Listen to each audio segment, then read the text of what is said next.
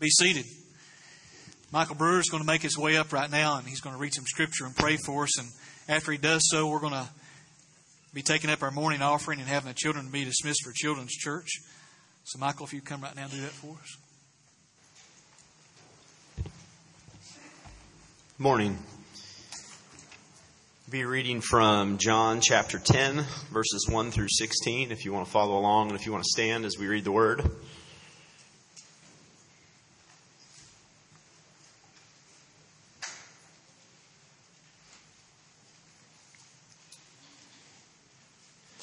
Truly, truly, I say to you, he who does not enter the sheepfold by the door, but climbs in by another way, that man is a thief and a robber.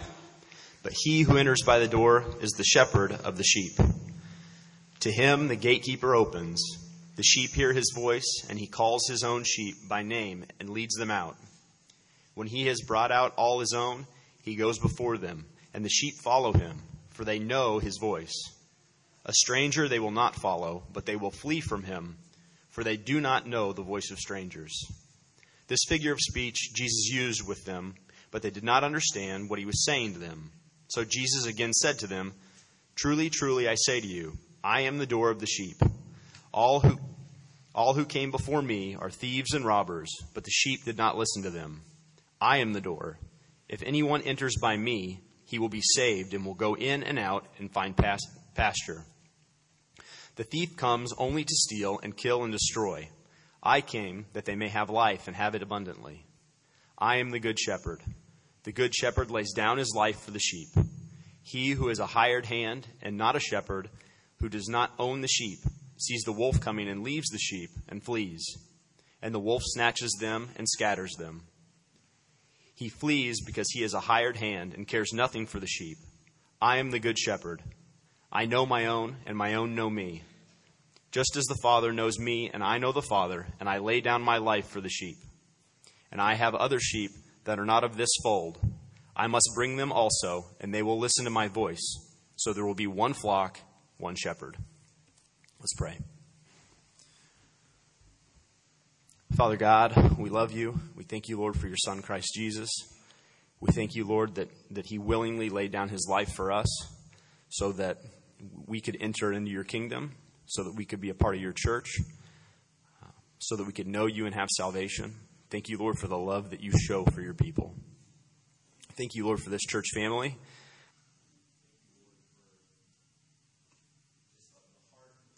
This group of people has for the gospel.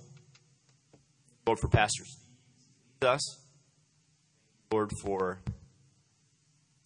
Thank you, Lord, for putting the gospel on our hearts. Thank you, Lord, for saving us. Thank you, Lord, for the salvation you've given us. Pray, Lord, today for the hearts of the people that are here. Pray, Lord, that you would prepare hearts to hear the message that Pastor Steve has for us. Thank you.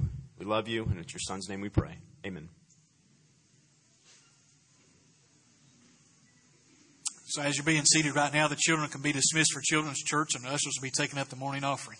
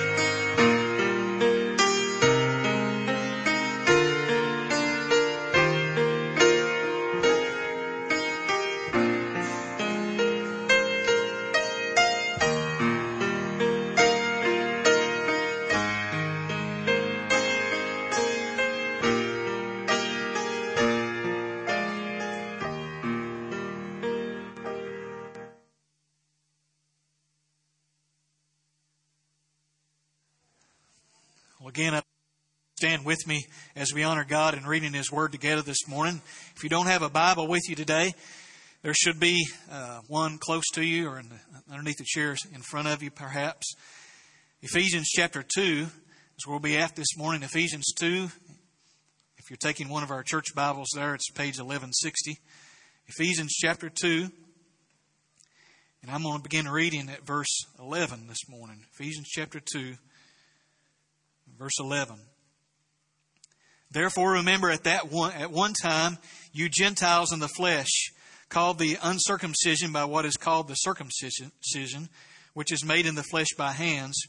Remember that you were at that time separated from Christ, alienated from the commonwealth of Israel, and strangers to the covenants of promise, having no hope and without God in the world. Verse 13. But now in Christ Jesus, you who once were far off have been brought near by the blood of Christ. Let's pray together. Our Father, we thank you and praise you for the opportunity to assemble together as the church this morning. We thank you, Lord, for the teaching that's taken place in Sunday school this morning and the encouragement that's taken place during the week through small groups and other Bible studies and the time that we've had even privately to gather over your Word. Lord, now as we gather corporately in this room, we would ask, God, that you would help us to understand the Word of God that's been read just now. Lord, help us to know how to apply it to our life. Help us to see the greatness of who you are, God, and what you've planned for the church and how you planned the church. And the greatness of your grace that's called many of us who are here to be part of this church and maybe calling some this morning. God, we thank you for your grace. We ask you to speak now. And it's in Jesus' name I pray. Amen. You can be seated. I don't know what it is that your dream home might be. I shared in preaching through these verses on Sunday nights a few weeks ago that my dream home, Dan and I talked about when we first met. If we could build a dream home, it would be a home up in the mountains, maybe in the Rocky Mountains or where I'm from in East Tennessee, up in the Smoky Mountains, and one of those houses that's log cabin houses, you know, with a wraparound porch. I kind of always liked one of those wraparound porches. Then about 200 acres of primetime whitetail deer hunting property that was all mine. Fenced off with game cameras all over the place, Kyle. Wouldn't that be great? That's my dream home. And that dream home that I have in my mind and I envision would require a special blueprint. I'd want to make sure I had a plan for it to build it just precisely as I envisioned living in it. Well, this morning I want us to talk about God's sort of dream home, God's house, which is God's church, God's building. I want you to look at verse 22 in chapter 2 and notice what it says. Are you looking at your Bible? Chapter 2, verse 22 says this. In Him, you also are being built together into a dwelling place for God by the Spirit. Now I want you to think about the majesty and wonder of that verse of Scripture. You, believers, are being built into a dwelling place for God by the Spirit. You are God's house. This is what you are, what God envisions. You're God's dream house. You're what He's envisioned before the foundation of the world, according to Ephesians chapter 1, verse 4. And He wants us to remember that. So we see twice in these verses that I read this morning, to remember the wonder and grandeur of what it means to be part of God's house, God's church. When you look at the whole span of Scripture, God wants a special relationship with a special people in a special place. You see it in the Garden of Eden, don't you? God has this special relationship with Adam and Eve in this special place, and they sin and they're expelled from it. But it's still God's plan to have a special relationship with a special people in a special place. So He calls Abraham, makes a covenant with Abraham. And then his descendants, the Israelites, He makes a covenant with them through Moses. And His plan is for them to go to the promised land, this special place where God would have a special relationship with them in a special place, but they're expelled from that. Yet, this was God's plan, to have a special relationship with a special people in a special place in Israel. in the tabernacle, as they made their way to that special place, the promised land, there God would manifest His presence. That was His dwelling place, the tabernacle, a fancy tent. When they got to that special place, the land of Palestine, the city of Jerusalem was chosen for God's dwelling place, where later a permanent structure was built called the temple. And the glory of God would be manifested there in that physical building in a special way. But as I mentioned, they were expelled from that land. God still wanted, though, a special relationship with a special people in a special place. So now we come to this passage of Scripture, and we look at verse 22, that you are the dwelling place. And so what we find out, God wants a special relationship with a special people, and you are the place. It's not a building. It's you. That was God's plan all along. To have a special relationship with a special people, and the special place is you, to reside in you. What is the church? What is the church? Let me give you a definition, and we're going to revisit this definition, Lord willing, over the next few Sundays. The church comprised of all people, get it? All people who are true believers, is God's holy dwelling place. And it's a miraculous statement that's derived right from this passage of Scripture that we're looking at. The church, comprised of all people who are true believers, is God's holy dwelling place. He dwells in the church, not in this building, as wonderful and blessed as we are to have it, but in the people in the church who are believers, true believers. He's not dwelling in every single person in this room. I pray that before the service is over, He will be. He'll be dwelling in you. The Holy Spirit will regenerate your heart, bring you, make you alive, and you'll become part of His church. But He dwells in believers. And so what a beautiful and sweet time it is when we gather on Sundays, the first day of the week, to remember the resurrection of Christ, to remember the gospel, and God's people, God's church, are gathering together. In whom He dwells, they're gathering. What a sweet and special time that is before we part and go our ways throughout the week and meet occasionally, right? This is a blessed time. No wonder the Scripture says, don't forsake the assembly of yourselves together. That's a special time where we exhort and we encourage one another. Because the day is drawing near when He will return. And we need to remember this gospel. My parents, I remember they had a dream since my dad, right when they were first married, that he wanted to build his own home one day. And we grew up, the first place we lived was in a small trailer on my grandparents' farm. And I thought when we were very little, probably 4 or 5, if they were going to build a house there. I remember laying out stones and rocks and marking off the property. And I remember getting stung by yellow jackets when we were doing it. But they decided not to build their house there. They began to pray about a place. And so a few years went by and we moved from that trailer. We moved to a couple other places and lived, rented, bought a house. But eventually when I was 9 years old, my parents had saved up enough money. They were both school teachers. They had saved up enough money to where they could buy a piece of property themselves. And I remember they took us over close to the church where we grew up. There was a piece of property.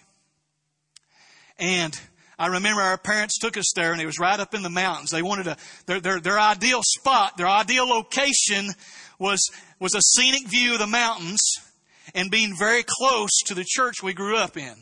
Well, it just happened they had this very scenic location that they found that was within walking distance. We'd walk a lot of times on Sunday mornings right down the little country road right to the church. It was the perfect spot. It was the perfect place. It made perfect sense to build a house there. I remember us getting down on our knees together when Mom and Dad went to that field. They said, boys, me and my brother, let's just thank God right now because we know this is the place. And they bought that field. And they built that house. It was the perfect place, the perfect spot. It made perfect sense. When it comes to God's special place, what's the location for His dwelling place? The perfect spot for His dwelling place, where will God's building be built? It was not, I'm telling you, anything impressive. It's not what you would have thought of. The place where God would build His church, His house, was not chosen because of its potential. The building site for the Church of Jesus Christ was simply unimaginable. So this morning I want to talk with you about one component of this blueprint for this church. And this component I want to talk about this morning is the illogical building site for the church. It doesn't make sense. It's not a logical choice in our minds, from our perspective. The illogical building site for the church is unholy ground. An unholy people where a holy God would dwell. Why is it illogical? Because the people are unholy, because of the sinfulness of men. Let me give you 3 reasons very quickly that this was an illogical place, this church, these people. The sinfulness of men, number 1. Look at your Bible in verse 11 and notice the first word, therefore. Therefore points us back. It points us back, and we realize as we look back at what's been written before that it doesn't make sense that the holy God would choose the people, any people, that for that matter, Gentiles especially, to be His dwelling place. But you look in chapter 1, verse 4. Look at your Bible in chapter 1, verse 4. Even as He chose us in Him before the foundation of the world, that we should be holy and blameless before Him. And did you get that? And so this is not God's plan B here. It's not like, well, Israel failed, and so I got to come up with another plan. No. Before the foundation of the world, God had this blueprint. It's not like when this church was built, this building was built about 8-10 years ago, and I imagine when you were building it, there were a lot of changes along the way. Oh, we didn't think about this. We better do this.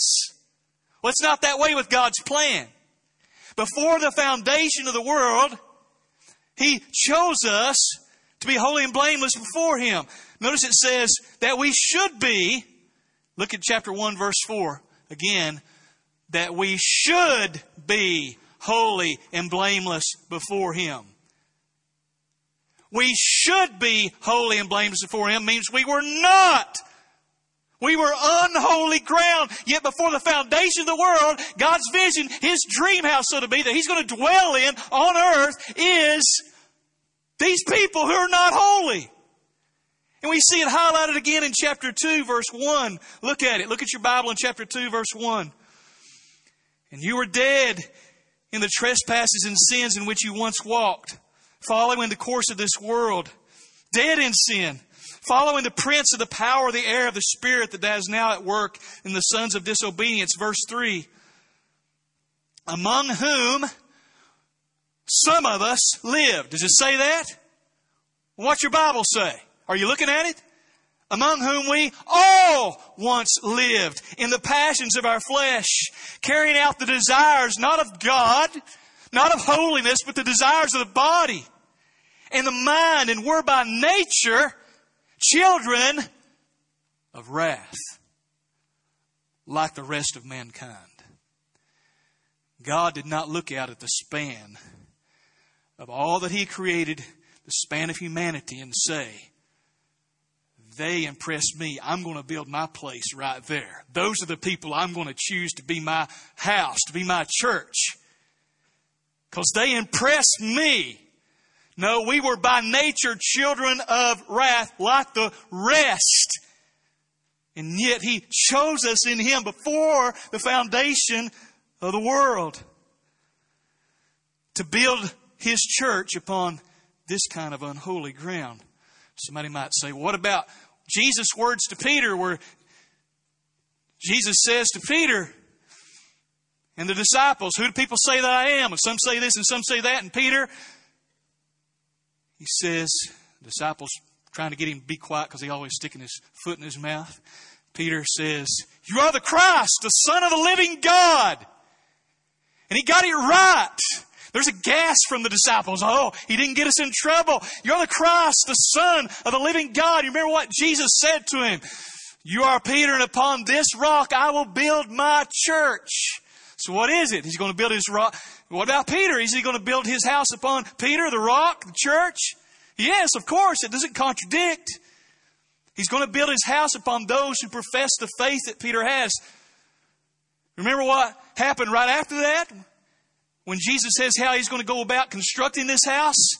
The Son of Man must be delivered over the hands of sinful men. 3 days later, rise again. What does Peter say? It'll never happen.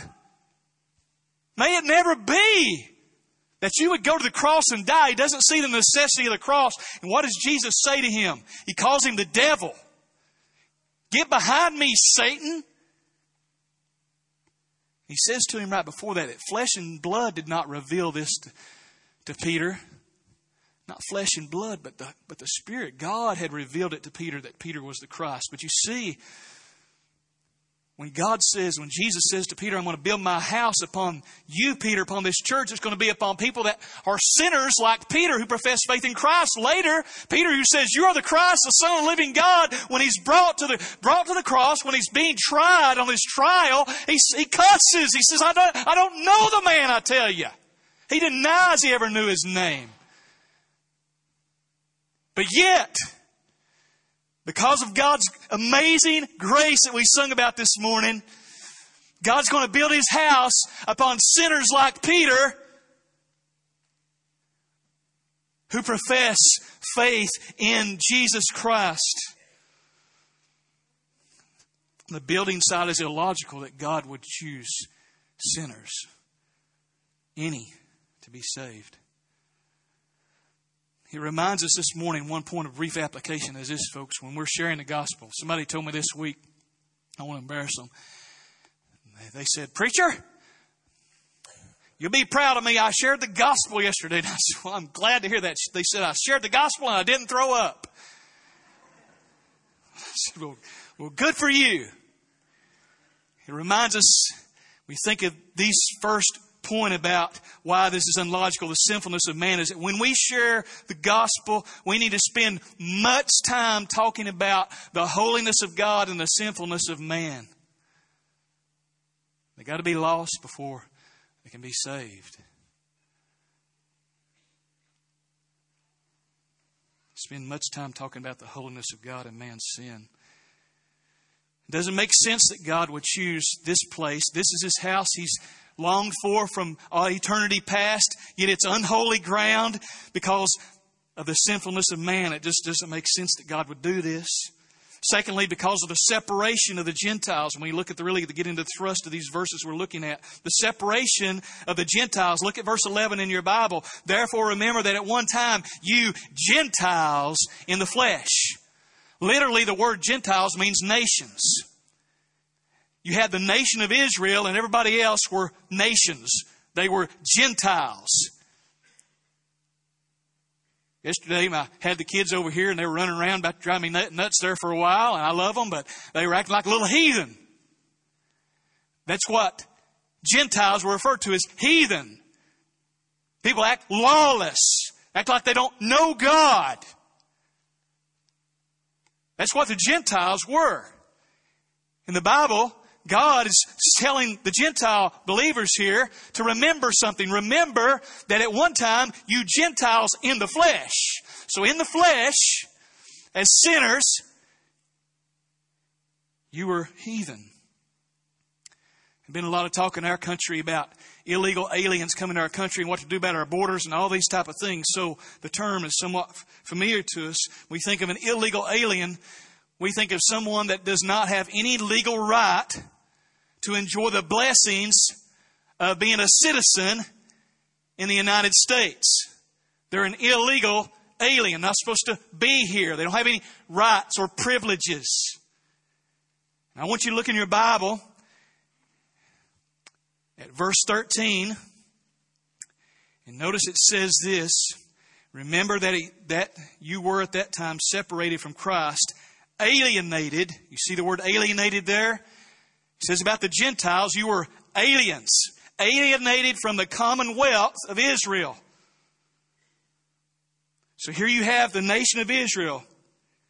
And these Gentiles are being told that they are alienated. They are aliens. They have no legal right to enjoy the blessings of being part of God's nation.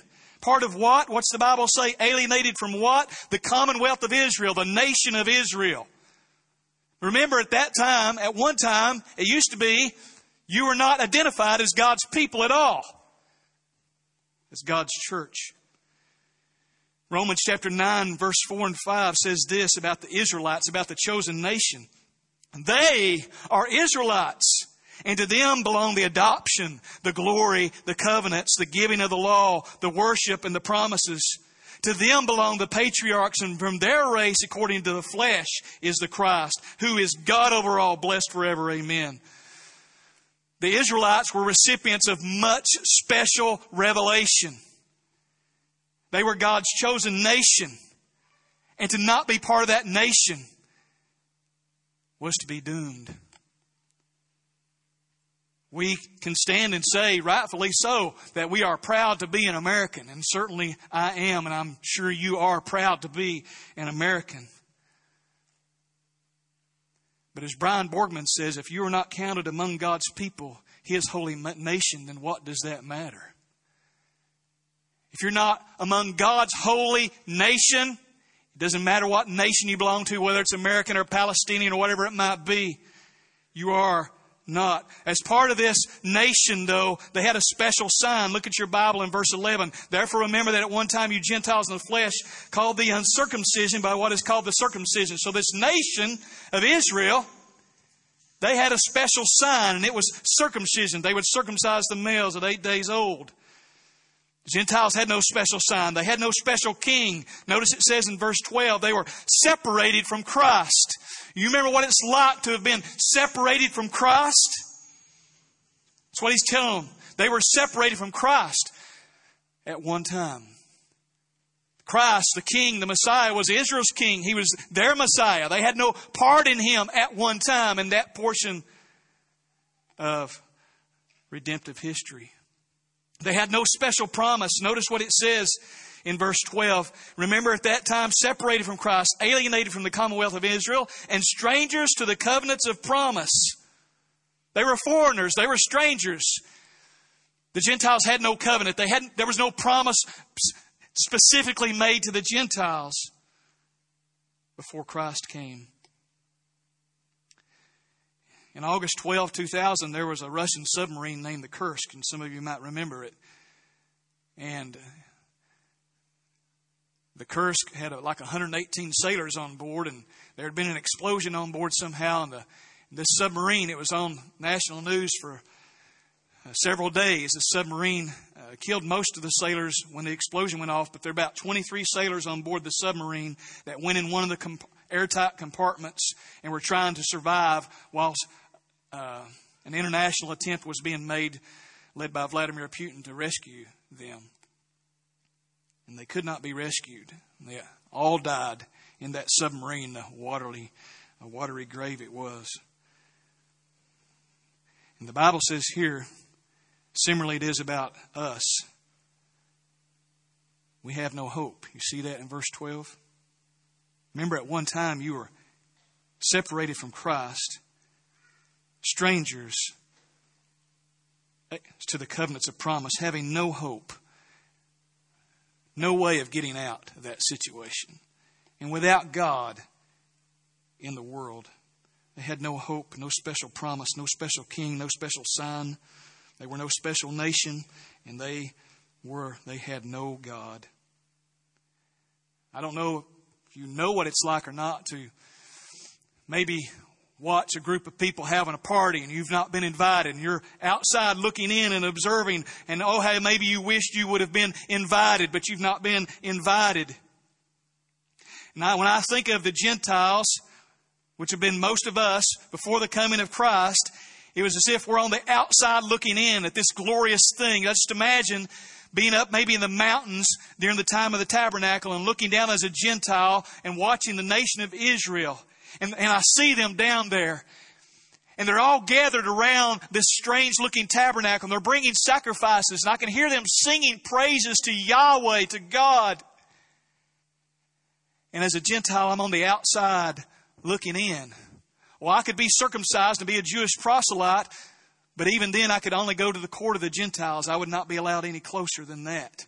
I was on the outside looking in, and that's what these Gentiles are being reminded of was true about them before Christ had come. So, why were they restricted at one time? Notice in your Bible in verse 11. Therefore remember that at one time, you Gentiles in the flesh, and then look at verse 12. Remember that you were at that time. Why were they restricted at one time? Why were they restricted at that time as Gentiles from being in the presence of God like the Israelites were? Well, I've shared two reasons why it's illogical that God would choose these people to be His holy building place, His church. One, the sinfulness of man. Two, the separation of the Gentiles. And number three, the holiness of God. The holiness of God. I want you to remember Isaiah had a vision in Isaiah chapter 6. He had a vision of God's holy dwelling place in heaven. You remember the vision? And Isaiah sees God seated on His throne, and the cherubim and seraphim, these heavenly creatures crying out, covering their eyes. Holy, holy, holy, they say to one another. He sees a vision of the holiness of God. So I want you to imagine looking back down at this tabernacle as a Gentile and looking at them, knowing you're on the outside in. Here are the Israelites. They're enjoying worship at the tabernacle and worship at the temple. They've received the law of God on Mount Sinai, which governs every aspect of their life. I mean, everything they did, if you read in the book of Leviticus, they're reminded of the holiness of God. It's called a holiness code, the holiness of God. And their own uncleanness they're reminded of as well. And they got to be clean, ceremonially clean, to be in the presence of God and enjoy corporate worship as the assembly of God's people. I mean, if they had fungus in their house, there was a law for that. If there was a bodily fluid coming from their body, there was a law about that. If they accidentally touched a dead body, there was a law about that. Every single thing they did, everything the Israelite came into contact with, they're reminded of the holiness of God. And you might say to yourself, man, I'm glad I didn't live in that time. But the psalmist looked at God's law and said, oh, how I love this. Oh, how I love your law. How I love Leviticus. Because that's all they knew up to that point. And when the psalmist said that as an Israelite, he understood, I'm not like the Gentiles. We have the law. God's given us a means of this law and doing these things that we can get close to God. He's holy, but He's made a way that we can approach Him. And there they are. They're standing, the Israelites, gazing upon the temple, gazing upon the place where there's a holy place, and then back behind it there's a holy of holies, and they're standing there worshiping, bringing their sacrifices to the priest to be offered to God. It's a glorious thing. But I want you to understand, they are on the outside looking in as well. They can't go into the holy place. They can't go into the holy of holies. They've gotten near, but they've not gotten all the way. Remember how Isaiah responded when he considered the holiness of God? He said, woe unto me, I'm a man of unclean lips, and I dwell among a people that are unclean as well. These Israelites were still unclean despite all the law and all the regulations. They were unclean. Look at your Bible in chapter 2. Verse 11 again, therefore remember that at one time you Gentiles in the flesh, called the uncircumcision. Now look at the rest of verse 11. Are you looking at your Bible? By what is called the circumcision, which is made in the flesh by hands. The circumcision that was so special to Israel, Paul says here, once he bragged on his own circumcision, but he says about circumcision right there, almost like tongue in cheek, so the circumcision made in the flesh by hands. They had received circumcision, but not a circumcision of the heart. They were blessed to be close, but they could not go into the very presence of God. They themselves were standing on the outside looking in. Their hearts needed to be circumcised. And so I've said all this to bring us to this point. God's choice for His church had nothing to do with the quality of their lives, but everything to do with the quantity of His grace. For Jew and Gentile. It had nothing to do with the quality of their lives, but everything to do with the quantity of His grace. That's what we see in Ephesians. It's all about His grace. God's illogical choice, however, was not illegal. You see how sinful they are? They're a sinful people, and He's a holy God, and He's going to choose unholy ground to build His temple, which are those people that profess faith in Lord Jesus, like Peter, who is a sinner. And He's going to choose Gentiles who seem even more abominable than Israelites, but Israelites themselves are separated from God. And so He's choosing to build His house. He's going to dwell in these people. How can He do that? It doesn't make sense. It doesn't even seem right that a holy God would just say, you know what, you sinned, but I'm going to move on in your life anyway. But the good news is God's illogical choice is not illegal. How could sinful men be the holy dwelling place of God? And the answer is that the unholy ground is made holy by the blood of Christ. Amen? Look at verse 13 in your Bible. Are you looking at it? He said twice, remember at one time, remember at that time, but now. Does that remind you of anything? You are dead in your trespasses and sins. You are children of wrath like the rest of mankind. But Ephesians chapter 2 verse 4. But God, amen, being rich in mercy. Well, here it is. But now in Christ Jesus, you who once were far off have been brought near by the blood of Christ. They've not just been brought near. There was a great cost. The price for their sin was paid. God's illogical choice of them was not illegal. The blood of Jesus was paid. God Himself makes the ground holy, makes those holy that He's chosen so that He might dwell in them by dying for them. The wonder of it should humble us. The Bible says to these Gentiles in verse 11, remember at that time, you Gentiles in the flesh. You see that? You see verse 11? They were Gentiles in the flesh. But look at verse 13. But now in Christ Jesus. Got it? You see the contrast? You are in the flesh. You don't want to be in the flesh before a holy God. You can't be. You're dead. Like some of you this morning, you're in the flesh. And when you stand in front of God, you're not going to survive. You got to be in Christ Jesus. But now, verse 13, in Christ Jesus,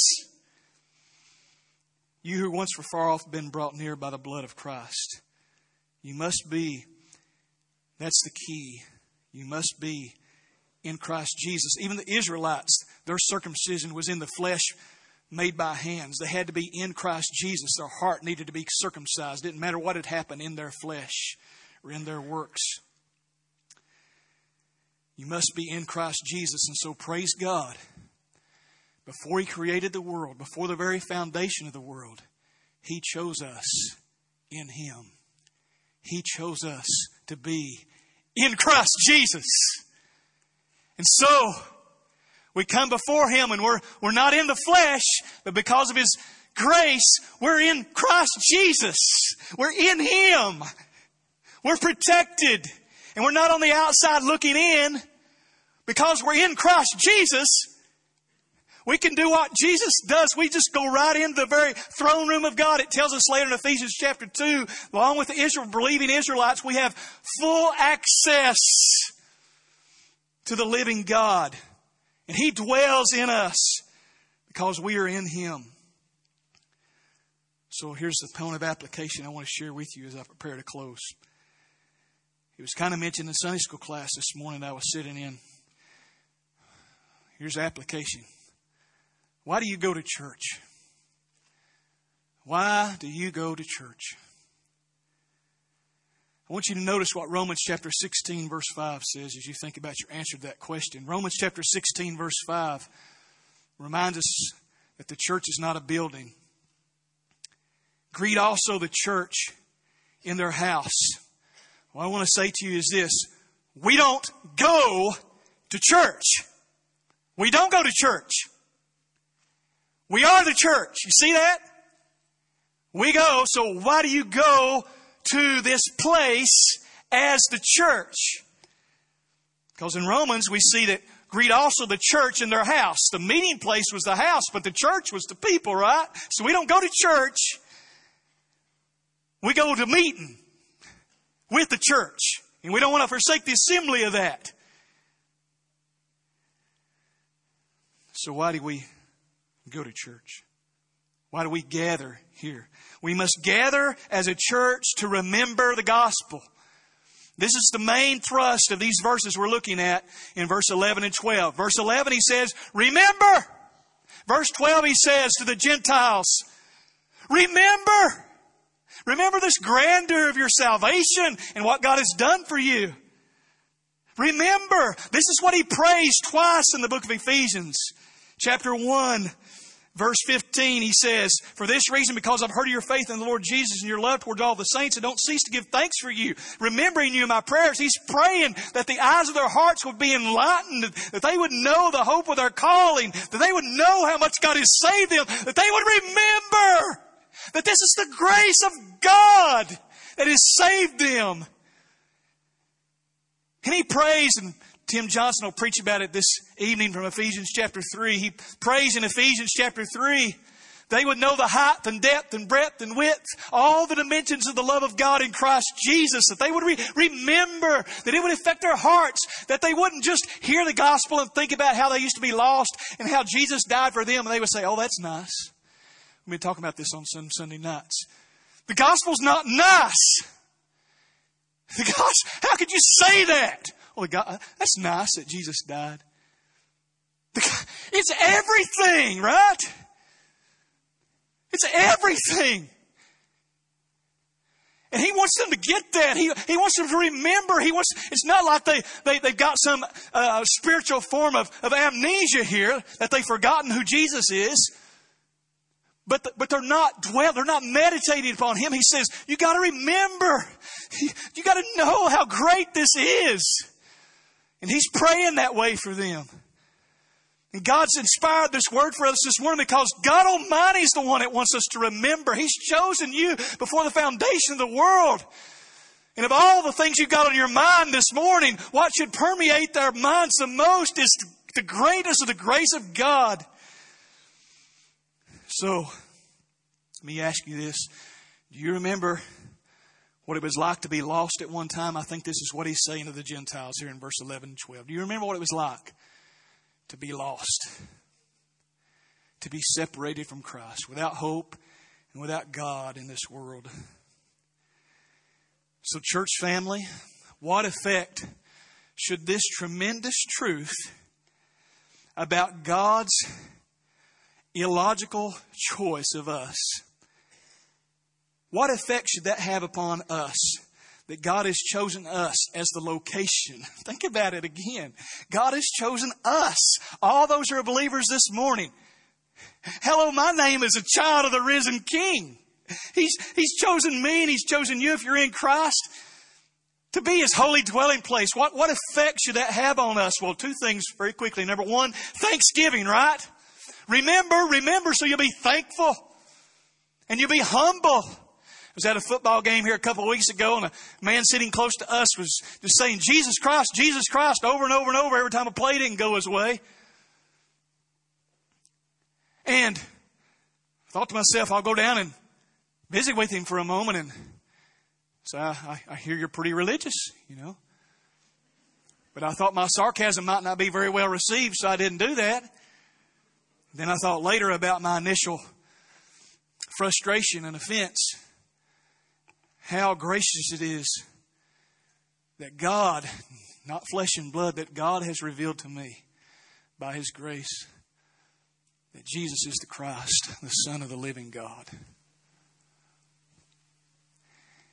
And what humility and thanksgiving should overwhelm the frustration and offense of my heart. How thankful we should be to be saved. Number 2, endurance. Endurance. What effect should this glorious gospel, this good news have upon our hearts that He has chosen us, unholy ground, and made us holy? That we would be thankful and that we would endure. Folks, we're going to receive all kinds of news in this world. And a lot of it's going to be good. We talked about this some Wednesday night at our Christianity Explored Bible study with O-Ring with the men. A lot of the news is going to be so good. One of the men was sharing, I won't embarrass him. He said, well, the news I heard was my wife said yes. And I said, so you were surprised that your wife said yes? And he said, well, I'd asked 3 others before then, so yeah. It was really good news when she said yes. Some talked about the birth of their children. There's good news that comes, and then there's bad news. There's the bad news that comes that you got cancer going throughout your body, or you hear the word at work, we don't need you anymore. Somebody says, nice try. I don't love you anymore. I'm seeing someone else.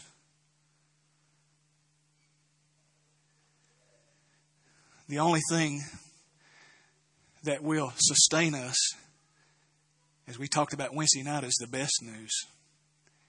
And that's the good news. That's the gospel of Jesus Christ. The only thing that will lead us and sustain us to endure is the best news, which is the good news. So when we come to church, we gather together as the church. The reason we should come together is to remember the gospel, to sing the gospel, to hear the gospel taught, to hear the gospel preached, to encourage one another to keep living for Christ. Would you bow your head with me this morning? The Bible teaches us that each of us has sinned against God, and we are separated from Christ, and we were without hope. Our default nature is that we are children of wrath. We are not children of God. It's not automatic. You must be born again. So, choose Christ. Live for Jesus. Turn from your sin and trust in the Lord Jesus Christ. Call upon Him and be saved. We would love to talk with you about how God may be at work in your heart. Even now during this time or after the service is over, we'd love to talk with you. But Father, right now we pray that if there is one among us that has not embraced salvation through faith in Jesus Christ alone for eternal life, we pray that You'd grant that understanding. Father, we pray for our brothers and sisters here this morning as we gather, and some of us have good news on our minds and many have bad news on our minds. But Father, may the best news, that what You have done, may that overwhelm our souls.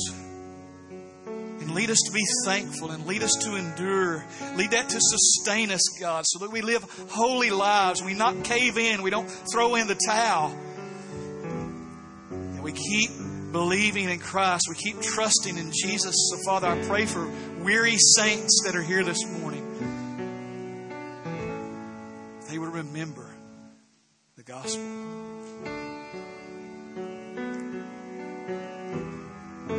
So in Jesus' name I pray. Amen. We're going to stand right now and sing this hymn together. As we sing, I want you to think about the words of this hymn as we sing them together, because it's saturated with the gospel. I don't want you to sing this and say, well, that's nice. That's a nice song. No. Think about the wonder and beauty of the words we are about to sing to one another. And to God, lift your voices to Almighty God. If you want to come and pray, pray. Otherwise, lift your voices to God and praise Him for the gospel of Jesus Christ.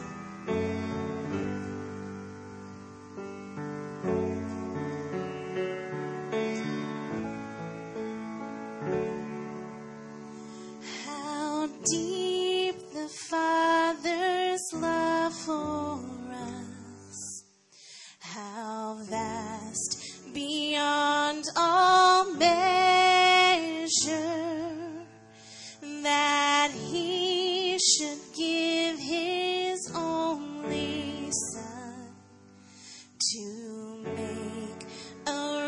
much his treasure. How great the pain of steering loss. The Father turns his face away as wounds which mar the chosen one bring many sons to glory.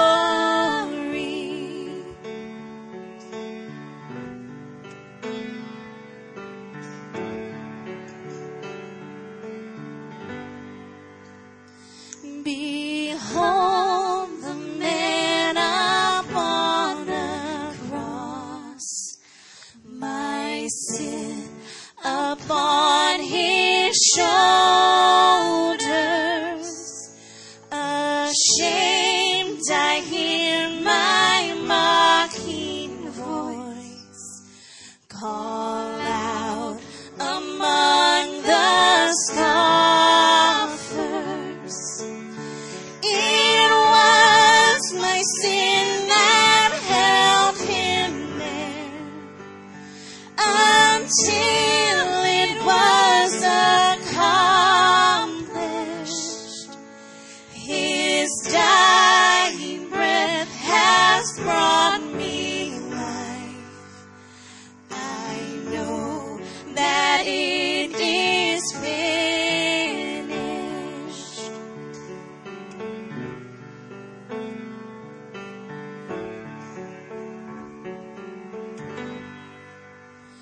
I will not boast in anything. No gifts, no power, no wisdom. But I will boast in Jesus Christ, his death and resurrection. Why should I gain from his reward? I cannot give an answer, but this I know with all my heart. His wounds have paid my ransom. Why should I gain from his reward? I cannot give an answer, but this I know with all my heart. His wounds have paid my ransom. Why should I gain from his reward? I can't give an answer. It doesn't make sense. It's not logical. But this I know with all my heart. Jesus died. His wounds have paid my ransom. Christ Jesus has brought. What is the gospel? It all begins with God. In the beginning, God created the heavens and the earth. God created the first man, Adam, and the first woman, Eve, to rule over the garden. God told them they could eat from any tree that they wanted to in the garden except for the tree of the knowledge of good and evil. Everything was perfect in the garden. They had a perfect relationship with the land, a perfect relationship with each other, a perfect relationship with God, until they chose to rebel against God and eat from the tree of the knowledge of good and evil. And it brought about separation between them and God. Man has always tried to bridge the separation on his own terms and in his own strength. Whether it's building a ladder of morality and trying to be good enough for God, or even in the Old Testament example, when men built a tower into the heavens trying to reach God on their own. A more contemporary example comes from 1961, when the Russians were first successful in sending a man into outer space. Upon returning, the Russian cosmonaut remarked, "We have been to space, and we didn't find God or heaven there." A popular professor and author, C.S. Lewis, responded to the Russian cosmonaut. He said that looking for God in outer space is kind of like Hamlet, one of the characters in Shakespeare's plays, looking for Shakespeare in the attic of his home. Lewis said that for Hamlet to have a relationship with Shakespeare, Shakespeare would literally have to write himself into the story. That is the gospel. The Bible says, "For God so loved the world that he gave his one and only Son, that whoever believes in him shall not perish, but have eternal life." The gospel is the account of God writing himself into human history. Almost 2,000 years ago, the Bible says that Jesus, in fulfillment to Old Testament prophecies, was born of a virgin. Even as a child, he lived a perfect life. At the age of 30, he began his public ministry. He attracted followers. For 3 years, he taught, he healed, and he made bold claims, such as saying that he alone was the only way to God. The religious and political leaders did not like these teachings. They invoked a riot against Jesus. They brought about false accusations leading to a trial and to a sentencing of death by public crucifixion. The Bible says that while Jesus hung on the cross, that God placed all of the sin of all of mankind on Jesus. Jesus hung on the cross as our substitute. God made him, who knew no sin, to become sin for us, so that we might become the righteousness of God in him. They took Jesus down from the cross, and they put him in a tomb. They rolled a large stone at the entrance of the tomb so no one could get in or out. There were Roman soldiers who were posted on guard to keep people from coming to take Jesus' body. But on the third day, according to Scripture, he rose again. After being seen by many eyewitnesses and giving instruction to his followers, he ascended back into the heaven, where he now sits at the right hand of God and serves as our advocate before the Father. So what does this have to do with you? The Bible says that we have all sinned and that we all fall short of God's standard of holiness. The Bible says that the wages of sin is death, but the gift of God is eternal life through Jesus Christ our Lord. There is no way to get rid of the burden of sin on our own. God calls all men everywhere to believe in Christ, repent of sins, and trust Christ to live a new life. As we look back and believe in what God has done through the crucifixion, the burial, and the resurrection, as we repent and turn from our sins, as we trust Jesus as our Savior and Lord, we have peace with God and the forgiveness of sins. So let's review. It all begins with God. Because of our sin, we are separated from God. The gospel is the account of God writing himself into human history. Jesus died in our place for our sins and rose again on the third day. As we believe in Christ, repent from our sins, and trust Jesus for new life, we have peace with God and forgiveness of sins. That is the gospel.